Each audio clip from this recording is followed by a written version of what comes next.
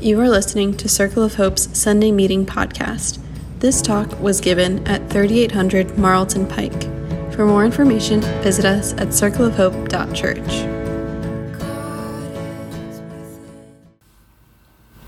Good morning. I am so glad to be working through this passage with my community because it's often a struggle for me to read and learn from this passage. The text we're talking about today gives me some Cosmo quiz vibes. Are you more a Mary or a Martha? And when I take the quiz, I'm pretty much always a Martha. I can recall in my early days of marriage, my husband Vlad would invite friends over to hang out, and I would be a little nervous because he wouldn't have anything prepared. And I would wonder and ask him, should I put out food and drinks? Should we go grocery shopping? And he always sort of looked at me quizzically. And the group would arrive at the house, they'd play some games, they'd hang out. And when they started to get hungry, they would order Domino's or walk down to Wawa. And I was appalled. As a hostess, I thought that was completely wrong for us to invite people over and not have something for them to eat. And so when I knew that friends were coming over, I would go grocery shopping and clean the house, prepare the whole space, make sure it was functional for the games that they were going to play, and I would make sure everyone's dietary needs were met. If there were people who were counting calories, I had the diet drinks, I would have the veggies for the vegetarians, I would have all the proper finger foods and snacks for this gamer group, and I would stress so much about it that I failed to enjoy the moment. So when I read this passage, I generally feel shame and lament because I just can't chill out. And I and many others tend to read the passage that Mary is good and Martha is bad. She's being called out for not sitting at Jesus' feet. But then I also feel this righteous anger that comes up and thinks, well, if there's no Marthas, then nothing's going to get done. I'm working here. I'm doing things for others. And it doesn't help that I have an anxiety disorder. And because of that, I tend to eat up new projects like I'm Mrs. Pac-Man eating those little white circles. So I'm always busy and always worried and always doing things. And I have a hard time sitting and resting. So I feel called out. And I struggle because the passage seems to be offering this very strict binary. And when I'm hit with black and white issues, I tend to turn to the red letters, meaning the words of Jesus. And so there's a lot in this passage, but instead I'm just going to focus on one phrase, one sentence from Jesus. Martha, Martha, you are worried and distracted by many things. There is need of only one thing. Mary has chosen the better part, which will not be taken away from her. In a traditional sermon, there's an intro, 3 parts, and a conclusion. So that was our introduction. And now here are my 3 parts.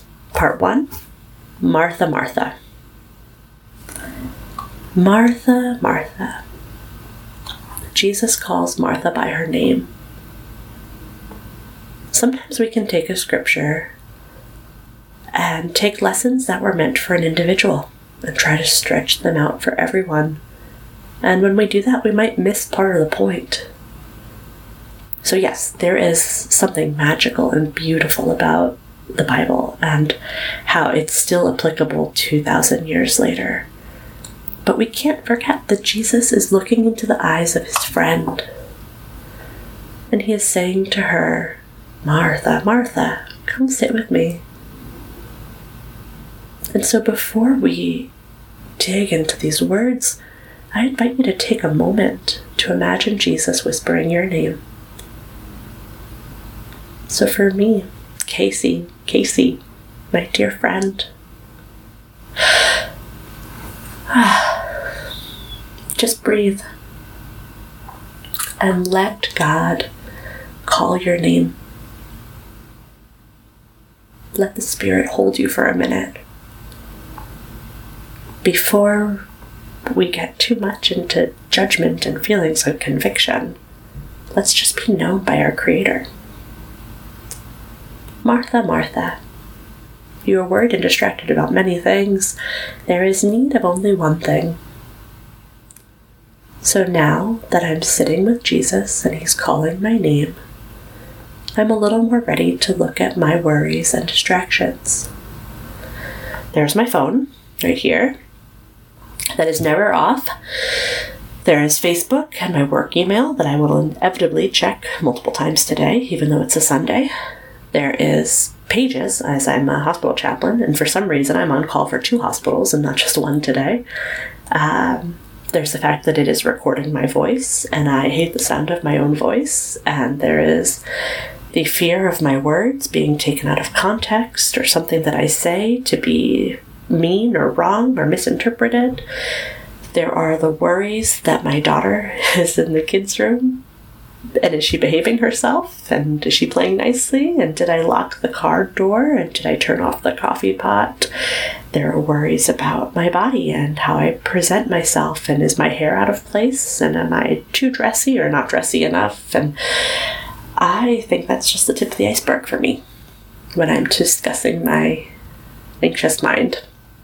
And for a long time, I fought my anxiety and I treated it like a disease. And don't get me wrong, it is exhausting, and I see a therapist and work through it in a lot of appropriate ways, but it is also part of me, and it has its benefits. I am detail-oriented about certain things. I can prepare and over-prepare. Apparently, empathy is a side effect of anxiety, and because I have some anxiety in my interactions with people, I'm very observant of their moods and social cues, and it makes me a better chaplain. So when I hear Jesus say, "You are worried and distracted about many things, there is need of only one thing," I'm not hearing Him say, "Stop working, don't do anything."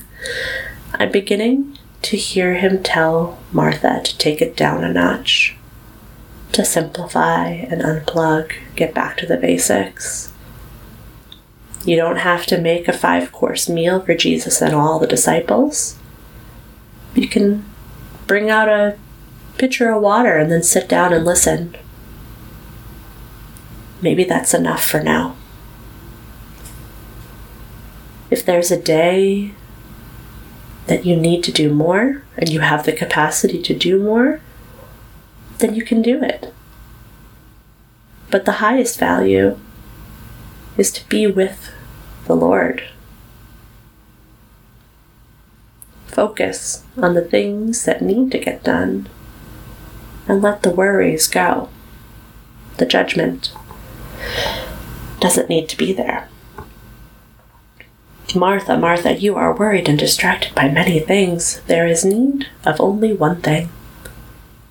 Part 3. Mary has chosen the better part, which will not be taken away from her. It's all good. Yes, filling up your cup, listening to Jesus, sitting at His feet is better. But Jesus is not telling us that service is bad. Somehow I filled in the gaps, that I was bad, and that Mary, and the Marys of the world, were good. But I am learning to rest in the fact that being a person who struggles and manages having anxiety is not bad.